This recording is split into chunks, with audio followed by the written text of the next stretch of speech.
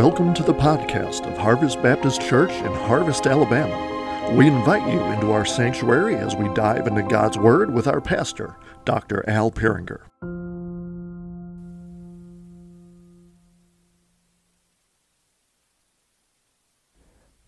So hi again. So turn Matthew chapter 5. So if you're like Sarah and I, we like to find TV shows, like to watch together. Shows that we can dive in, whether it's we binge watch, whether it's whatever it might be. But one show that we like to watch, I can't remember when it was. I don't know if the kids were born or Connor may have been little. But the show called Restaurant Impossible. Has anyone ever seen this show, Restaurant Impossible? So like 3 of us, that's cool. So if you don't know this show, I'll tell you about it. So there's this chef, his name is Chef Robert Urban was his name.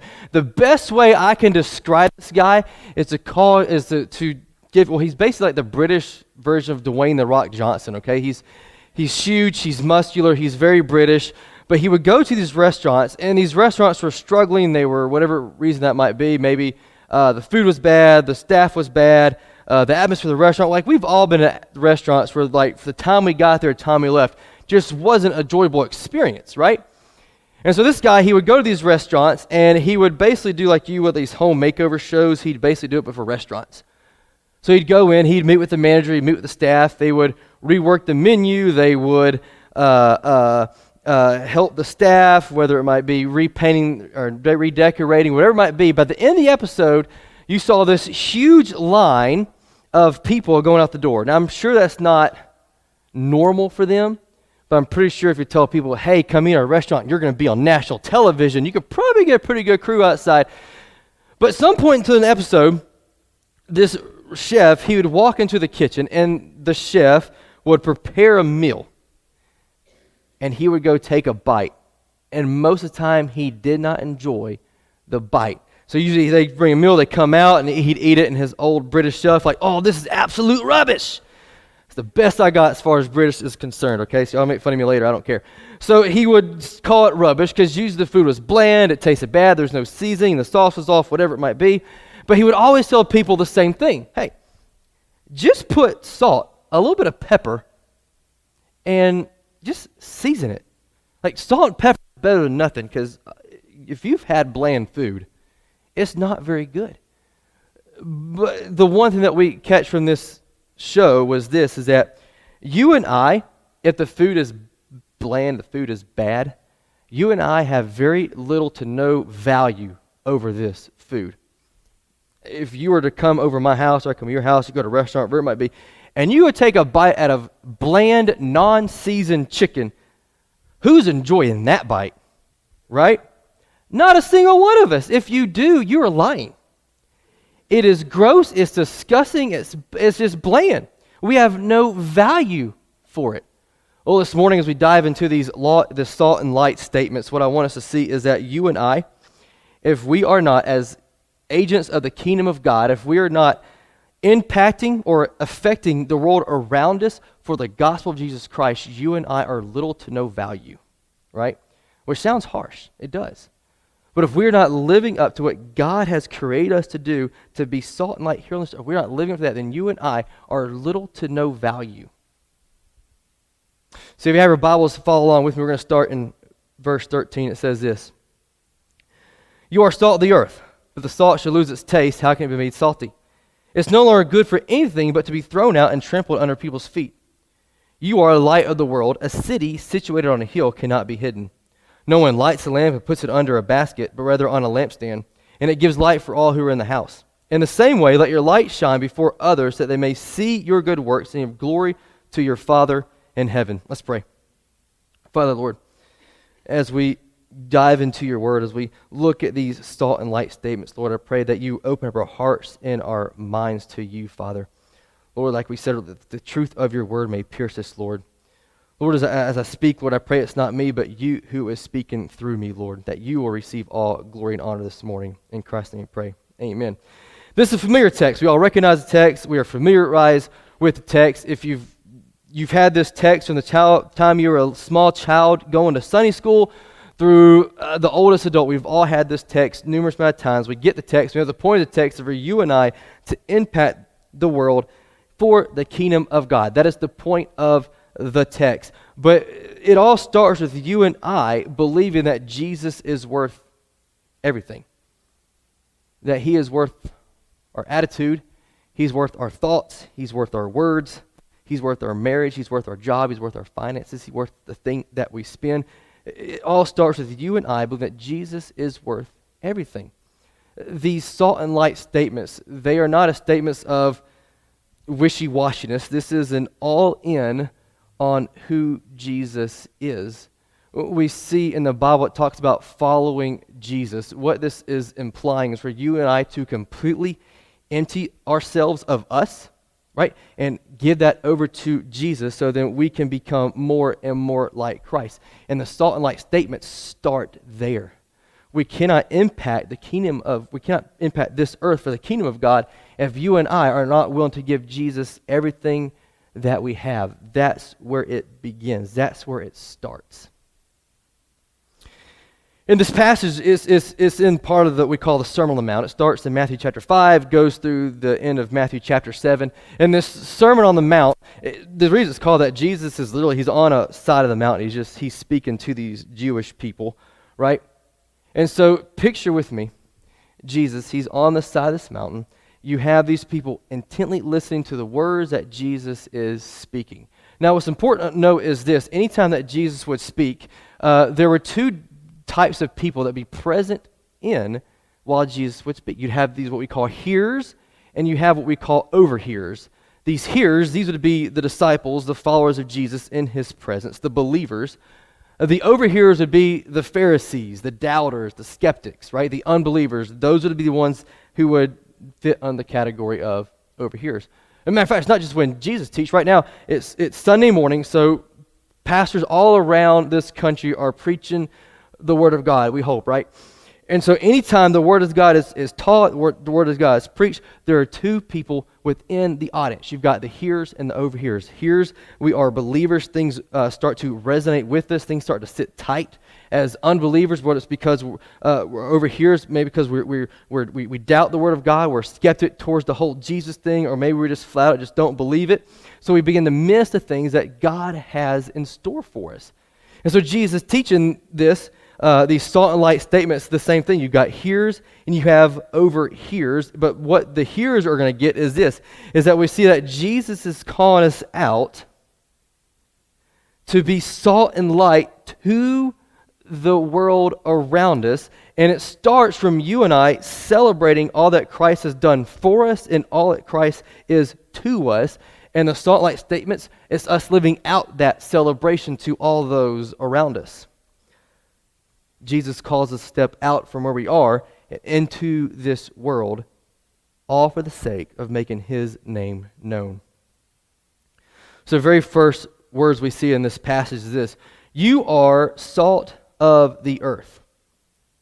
In Roman times, throughout Middle Ages, salt was a hot commodity. It was often referred to as white gold.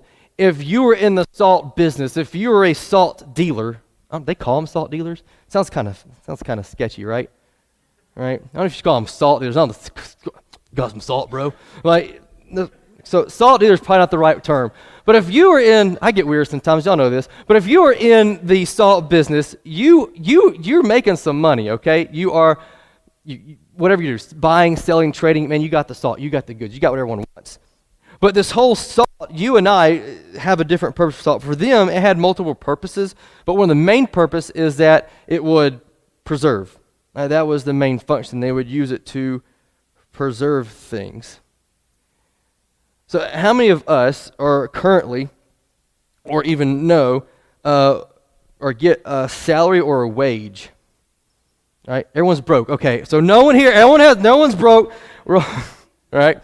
Everyone in this room has at some point in their life gotten a salary or a wage, right? Or you're currently getting one, which is good because we're going to talk about giving in the service. Actually, I'm just kidding about that, right? But here's the point I'm trying to make. During this Roman time, Roman soldiers would often be paid with salt.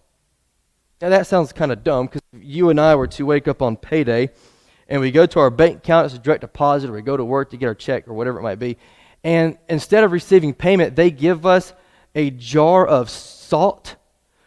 We're not going to be like Jack Sparrow, I've got a jar of dirt. Like, we're not going to do that. Like, we are not going to be happy at all if we walk into work and they're like, hey, instead of you getting your paycheck, we're going to give you salt. We're going to have words with our boss man, right? Like, why pay? Like, it has no value to you and I like it did to them. But salt was the thing, man. You had to have salt. Because in a world that Frigidaire or Whirlpool didn't exist, you didn't have freezers. This is how you preserved your meat. This is how you preserved your fish, right? So where we like to stick our food in our freezers, it's wonderful. We stick them in there. It freezes. It keeps it nice. It keeps it tight. It's there when we're ready to thaw it out and cook it. But for them, if they wanted to preserve their meat and their fish, they had to use salt. Now, of course, freezers aren't often reliable. They often thaw out, whether the power goes out, maybe the freezer goes bad, or maybe you've done what I've done. You've left the freezer door open, right? Whew.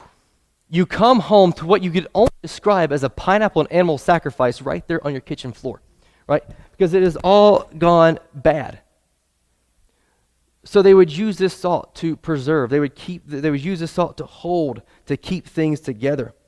And what Jesus is saying in this text, he's saying, you are the salt of the earth. You are to preserve. You are to be a witness for me in this dark and dying world. A world that seems to be decaying and rotting. A world that keeps seeming to put their identity in anything but Jesus. God chooses us to be his witnesses here on earth. And to be salt means we are going to preserve that. We're going to preserve his word. We're going to preserve the teachings of Jesus. And in doing so, we're going to show people, right, and point them to who the Redeemer and where our hope really, truly is. It doesn't take much for you and I to look around this world and see just the darkness that is around. We don't have to look far at all. But God says, I'm going to use you, which, by the way, God's plan was always use his people. That was always his plan. I'm going to use people. Why? We're idiots. I don't know why, but he chose us anyways. So I'm going to use you to be my witness, to impact this world, to be a preserver, or who points to the one who preserves, right? He is wanting us to do these things.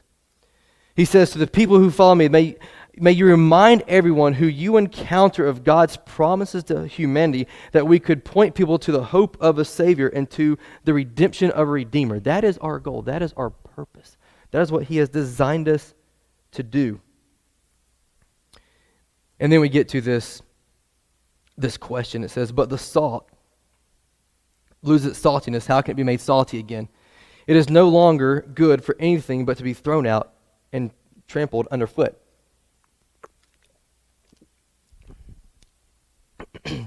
The wording here is unique. Salt could not be made not salty. I'm sure there's some chemical way you could do it, but trying to explain chemical engineering to these first century shepherds is like trying to explain to them who Michael Jordan was to them. Right? You would have better luck probably in a room full of third graders trying to explain chemical engineering. But Jesus in this passage is pointing out that if salt loses its saltiness, it loses its ability to preserve. It loses the function in which the salt was meant to do. Now, there were ways to dilute the salt, and if you're a recipient of this diluted salt, then you had been rooked, you had been conned, you had been duped, right? Like, if you had diluted salt, the salt would not be able to do the very thing that it was meant to do.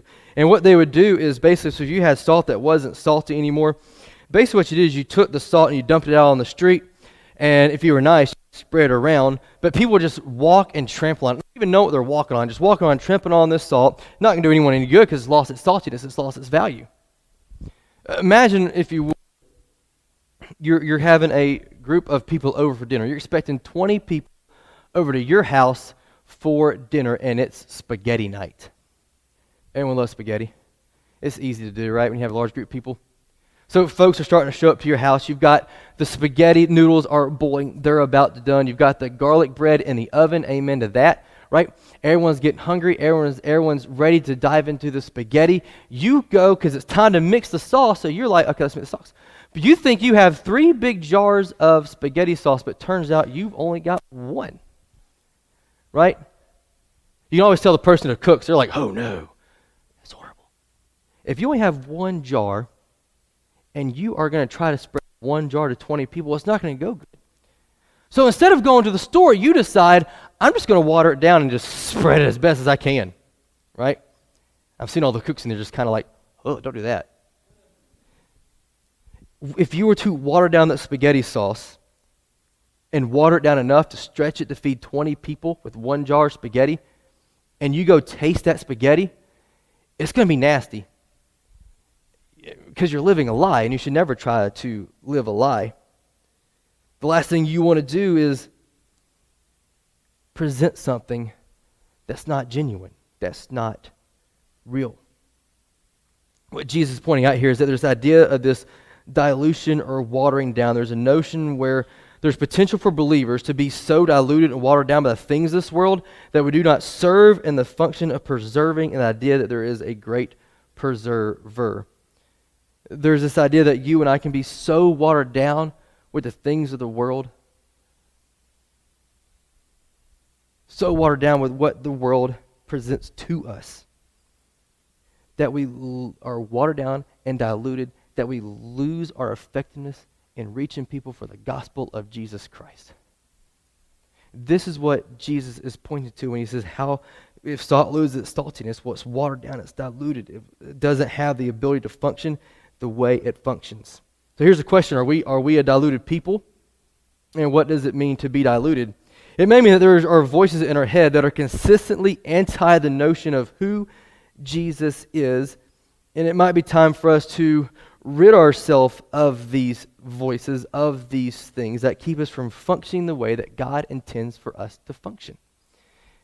If we can look at our life and we can sit there and say, you know what, I'm not living up to where I think God would want me to be. I'm not matching up to what is taught in Scripture, and it's time for you and I to reevaluate our life, reevaluate the things that we have going on, and see where is it, God, that I need to prune and get rid of, so that I may become more and more filled of you. And this point is not the point of like a left or right thing if you think in these terms.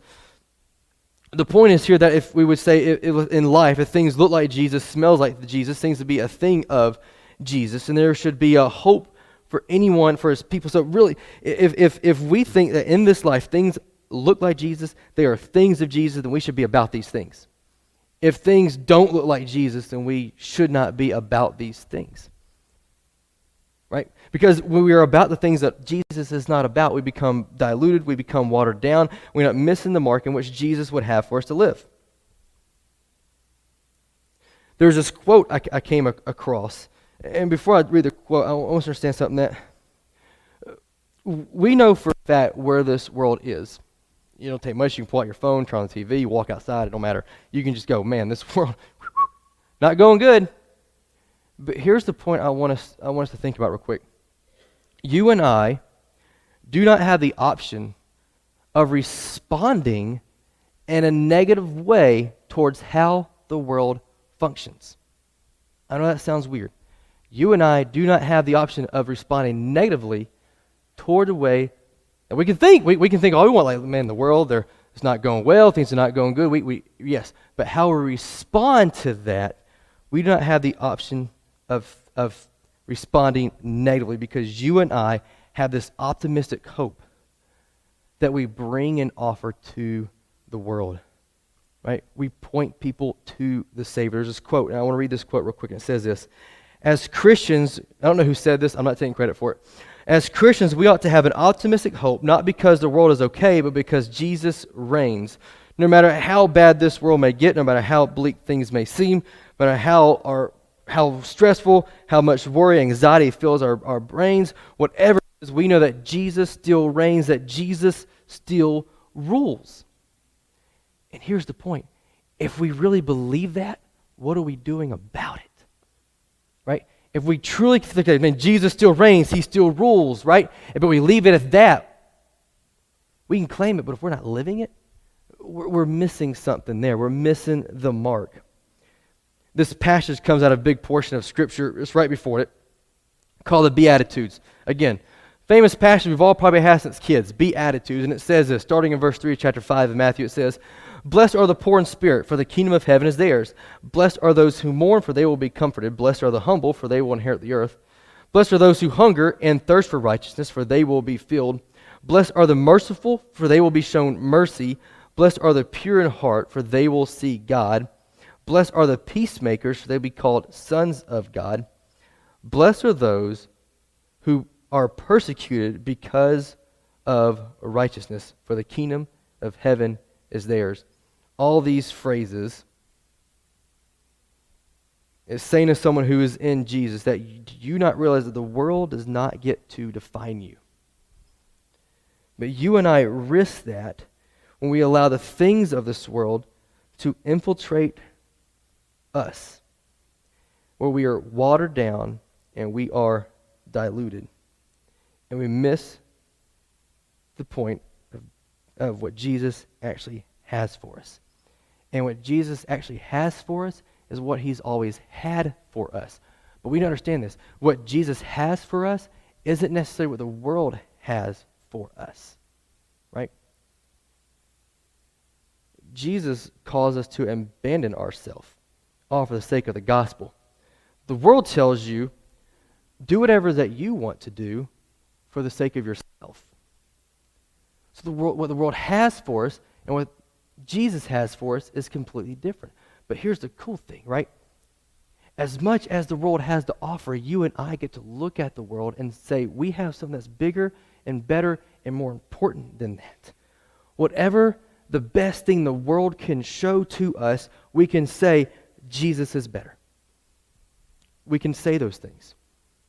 We all, listen, it's America, we like to commercialize things, right? We take this, Jesus is better. We sing them in songs, which is great. Hallelujah for that. We put them on coffee mugs, we wear them on t-shirts, put them on our church banners.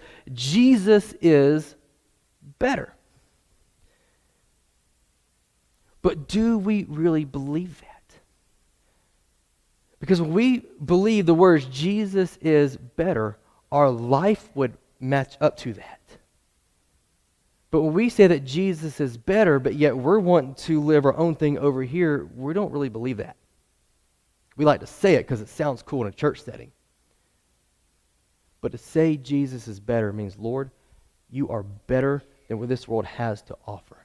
Which means, Lord, here it is. Here it is. Take my life.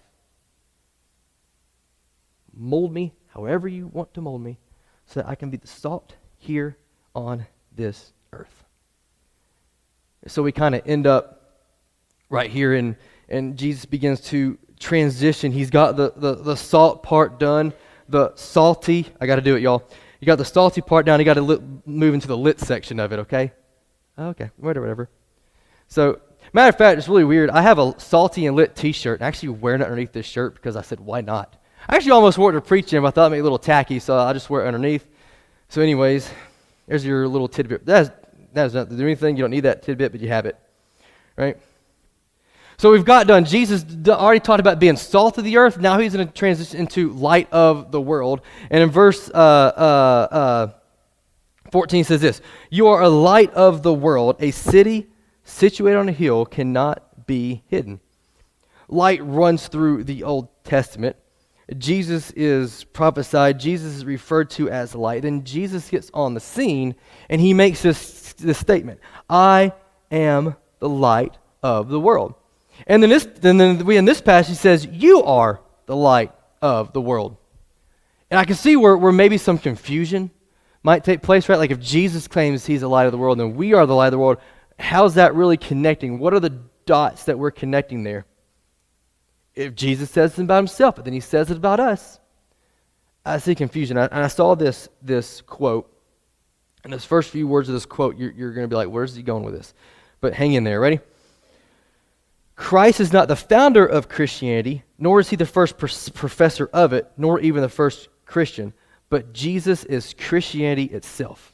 Right? Which means this, everything is wrapped up in who the person of Jesus is. Everything. All of creation, the whole universe is wrapped up in who Jesus is. And there we find what Jesus is talking about with the light statements. Jesus is the light of the world. But he chooses for you and I to be his light unto the world. That's his plan. That's his mission. That's what he's chosen. And to say that Jesus is wrapped up in everything of all of creation, everything is wrapped up in the person of Jesus, the question becomes, how much are you and I wrapped up in the person of Jesus? Is he a part of our everyday life? Is he a part of the decisions that we are needing to make? Or do we reserve Jesus just for Sunday morning? We reserve Jesus just for the times that we're gathered together here at the church? Or are we saying, Lord, you are so important. I am wrapping everything I have, and I want you to be the focus of my life, not so much what I want, because what I want is often deceitful. Lord, may I be about what you want and what your plan is. Verse 15 says this, no one lights a lamp and puts it under a basket, but rather on a lampstand, and it gives light for all who are in the house. When you light a light, you light it for everyone to see. When you pull that string on that lamp and it lights it in the house, the purpose is for everyone to see. You go outside, you turn on a flashlight, the purpose is to give light to see. So when you have a light on the house, it's meant for everyone to see. Y'all know the song, hide it under a bushel. No, I'm going to let it shine. Y'all know the song. I'm not going to sing it. Y'all don't want that, right? Brian's like, sing it, dude. You know, I'll rap it. Just kidding, don't do that, right? Weird. But we know the song, right? We have this light, hide it under a bushel. No, I'm not going to let Satan it out. I'm going to let it shine, right?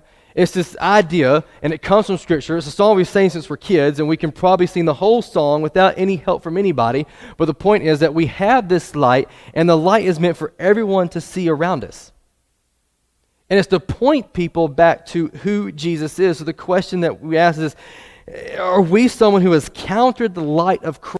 And then the question goes beyond that. If we've encountered the light of Christ, then how come you and I struggle to be the light of Christ? Like there's the question. If we have encountered the light of Christ, how come we struggle to be the light of Christ in this dark and dying and decaying world? So think about back to your last week, month, or even better yet, let's just look back at your whole past year. Let's just jump back to 2022. I know we're a few months into 2023, but let's just jump into 2022. I want you to think about the encounters that you had, coworkers, employees, employers, friends, family. Think about the people you have encountered that don't look like Jesus, that may disagree with the ideas that you have, right? And here's the big one, maybe disagree with your politics, whatever. They disagree with you. The people that you can't stand. How is your interactions around them? And how would you redirect that in light of the salt and light statements? How do we redirect how you and I communicate, interact with other people? And I know what you're probably going to say. Listen, Chad, my coworkers are hard and my boss is a jerk. All right, I get it. Not here. No. Hey, Brian, how you doing? Right? Not here. I saw some of y'all, as soon as I said it, some of y'all are like, no, we're fine. We're fine, okay? All right, we're like a family. Matter of fact, we call Al sometimes Papa Peeringer, if that gives you any idea. He's probably going to hate me for saying that, but we do. All right? But I get it. People are hard. They are a challenge, am I right? People are, especially the people you and I don't agree with. Oh, they are so hard to deal with. There are some people we don't even want to talk to, y'all. You know how it is? You'll be at Walmart pushing your buggy, and you see that one person you want to talk to, and you're like, oh, no, We've all been there.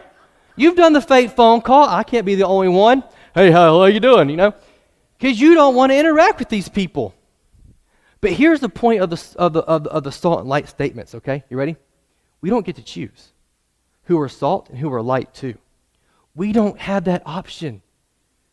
Jesus never gave us the option. He didn't say, hey, these people you agree with, Be salt and light to them because it's easy. Oh, but these people who are a challenge, who get on your nerves, who really, if it was socially acceptable, you would punch them in the face probably. Right? We all have them. Be salt and light to them.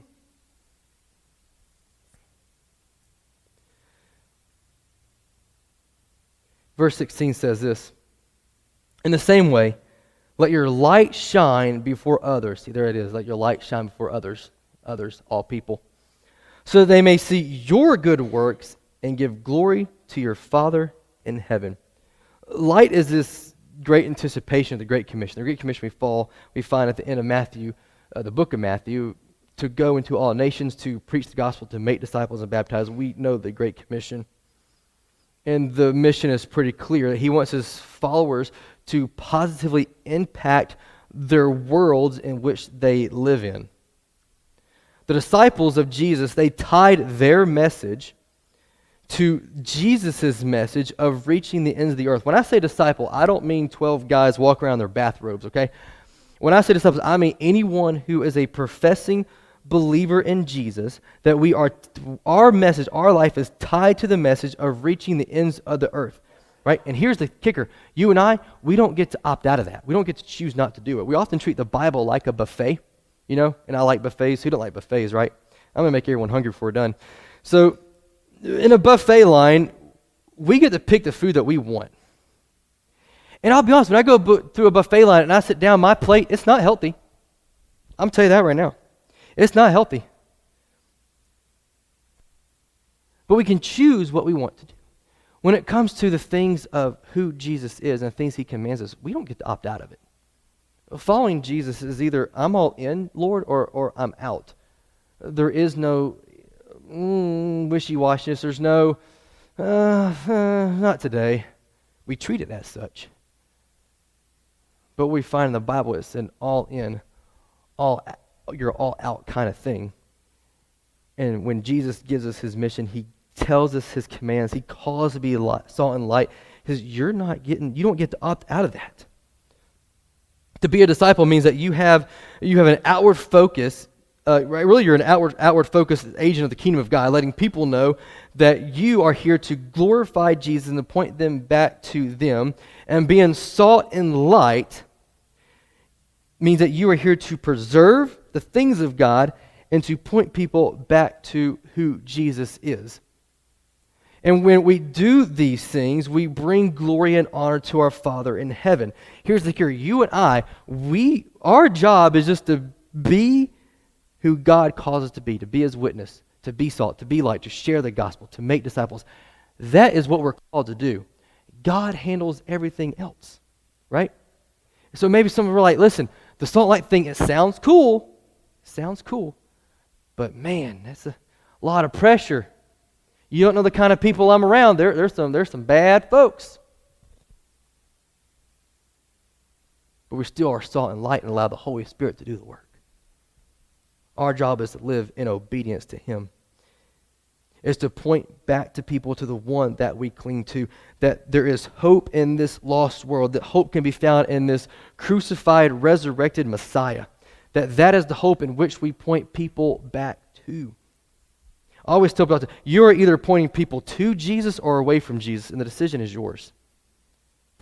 You're either pointing people to who Jesus is or you're leading them away. And we live as diluted, watered-down Christians. We're normally pointing people away from who Jesus is. But Jesus instead says, no, you be the salt, you be the light. Philippians chapter 2. I love Philippians. The book of Philippians is one of my favorite books of the Bible. If you never read the book of Philippians, you need to. The overall theme of the book is this overall theme of joy. We know God made it clear that he was going to teach Paul to suffer for the sake of the name of Jesus, right? We know this, and he lived up to that. Paul indeed suffered for the name of Christ, but he never lost his joy. So go through the book of Philippians. But Philippians chapter 2, verse 14 and 16, we find this idea of being this light or this star shining. Translation you have might say different or might say both. But it's this idea of you and I shining in the universe for all to see. Here's what it says. Verse 14 says this: do everything without grumbling and arguing, We tend to forget that verse, right? Just, no, I like that. Right? Do everything without grumbling and arguing, so that you may be blameless and pure, children of God, who are faultless in a crooked and perverted generation, among whom you, ready, shine like stars in the world. And it tells us how. By holding firm to the word of life, then I can boast in the day of Christ that I didn't run or labor for nothing. When I was growing up, I had these stars on my ceiling. You've probably had them too. Your kids may have them. But you know the ones I'm talking about? You peel a little sticky backside of them, you put them on your ceiling, you put them on your wall, and at nighttime, they're made for kids who are scared in the dark. I wasn't scared, right? But it was to illuminate the room so they could see at night. Y'all know what I'm talking about, right? And they were very simple. You just peeled them off, and you stuck them on the wall, stuck them on the ceiling, wherever you want to stick them. And there was nothing about these things that made them shine. Like there's nothing within how they worked, within them, that allowed them to shine. How they worked is they would absorb the light that was around them. So during the day, they would absorb as much light as possible from whatever light it was given. So at nighttime, when the kids went to bed, flipped off the light switch, got in bed, the stars would be illuminating in the room. I had some. They're really cool. But there was nothing about them that was special. There's nothing about them that made them glow, made them shine. It was the light that was absorbed around them. When the Bible talks about being light, when it says shine and stars in the world, you and I have nothing within us that makes us shine. We don't. We have nothing in us that causes us to glow. We don't. The light that we're shining is the light of Christ. And the light that we're shining is the light that we are absorbing, if you would, through the time that we spend in the Word of God. What does it tell us? Shine like stars in the world. Then it tells us how? By holding firm to the Word of life. This is a picture of you and me spending time in the presence of Christ. And here's the kicker. If the only Jesus time we get is on Sunday morning, Wednesday nights, then I'm going to make a bet that you're probably not salt and light as much as you think you are. Because our light shines its brightest the more we spend with Jesus. The more that I am in awe of who He is, the more my life is wrapped up into who He is, the person of Him, the mission of Him, the more of that light that's going to shine through me. Because there is nothing, I promise you, there's nothing good about me that you would know. But by spending time in His Word and being all of who He is and being just, Lord, I want more and more of You, that light begins to shine. I tell the students all the time this. What I tell the students all the time, the more you spend and the more you experience of Jesus, the more of Jesus people are going to see in you. Like that's just fact. Right? It's like when you hang out with someone you're close to, what usually happens? You start picking up each other's speech patterns, habits. We all know this. You start listening to people talk, all of a sudden, you know, you're like people will move somewhere and they'll pick up the accent, you know. The more we spend with Jesus, the more you and I look like Jesus. And the more you and I look like Jesus, oh man, the more salt and light we're going to be here on this earth. All for the glory of who Jesus is. Like that's the purpose. People often ask, what's the purpose of life? I'm going to tell you the purpose of life. You ready? To bring glory to God in all that we do. And to point people back to the hope of the world. Like that's it. You and I, when it's all said and done, we're gonna stand before God. We're gonna be judged one day, and that judgment, it's not gonna matter how much money you made. It's not gonna matter how many friends you had. It's not gonna matter this or that. The only thing that's gonna matter is how well did you live up to this here on this earth, right? And my prayer for us is that when that day comes, that God can listen to go, you did well. You were salt, you were light, because you lived up to the very things that I commanded you to do.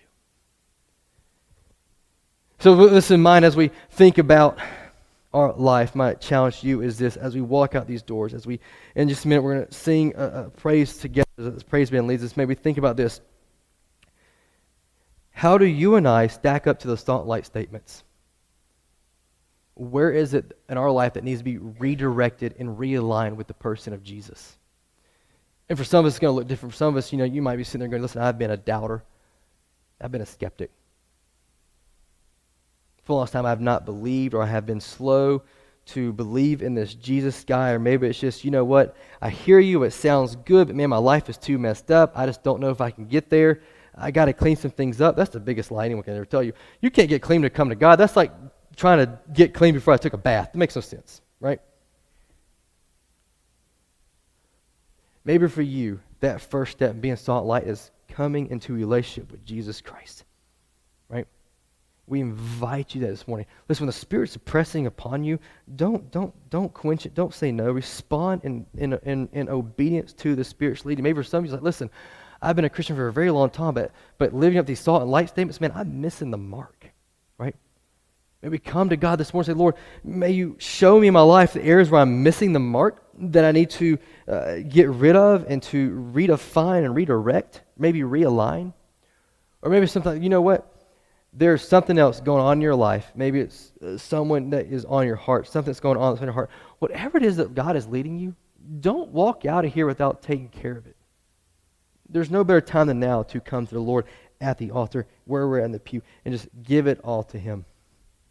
So I'm going to pray in just a second, and the praise band is going to come and lead as we sing songs to our Father and respond in whichever way the Holy Spirit is leading us this morning. Thanks for listening to the podcast of Harvest Baptist Church. For more information, visit us online at harvest-baptist.org or find us on Facebook, Instagram, or Twitter. You can also find info on our children's ministry on Facebook at Harvest Baptist Children's Ministry or on Instagram at kidsquest_HBC. Our student ministries on Facebook at HBC Vertical Student Ministry and on Instagram at VSM_HBC. We welcome you to join us on Sunday mornings at 10 a.m. We are located at 8999 Waltrana Highway in Harvest, Alabama. Thanks for listening, and God bless.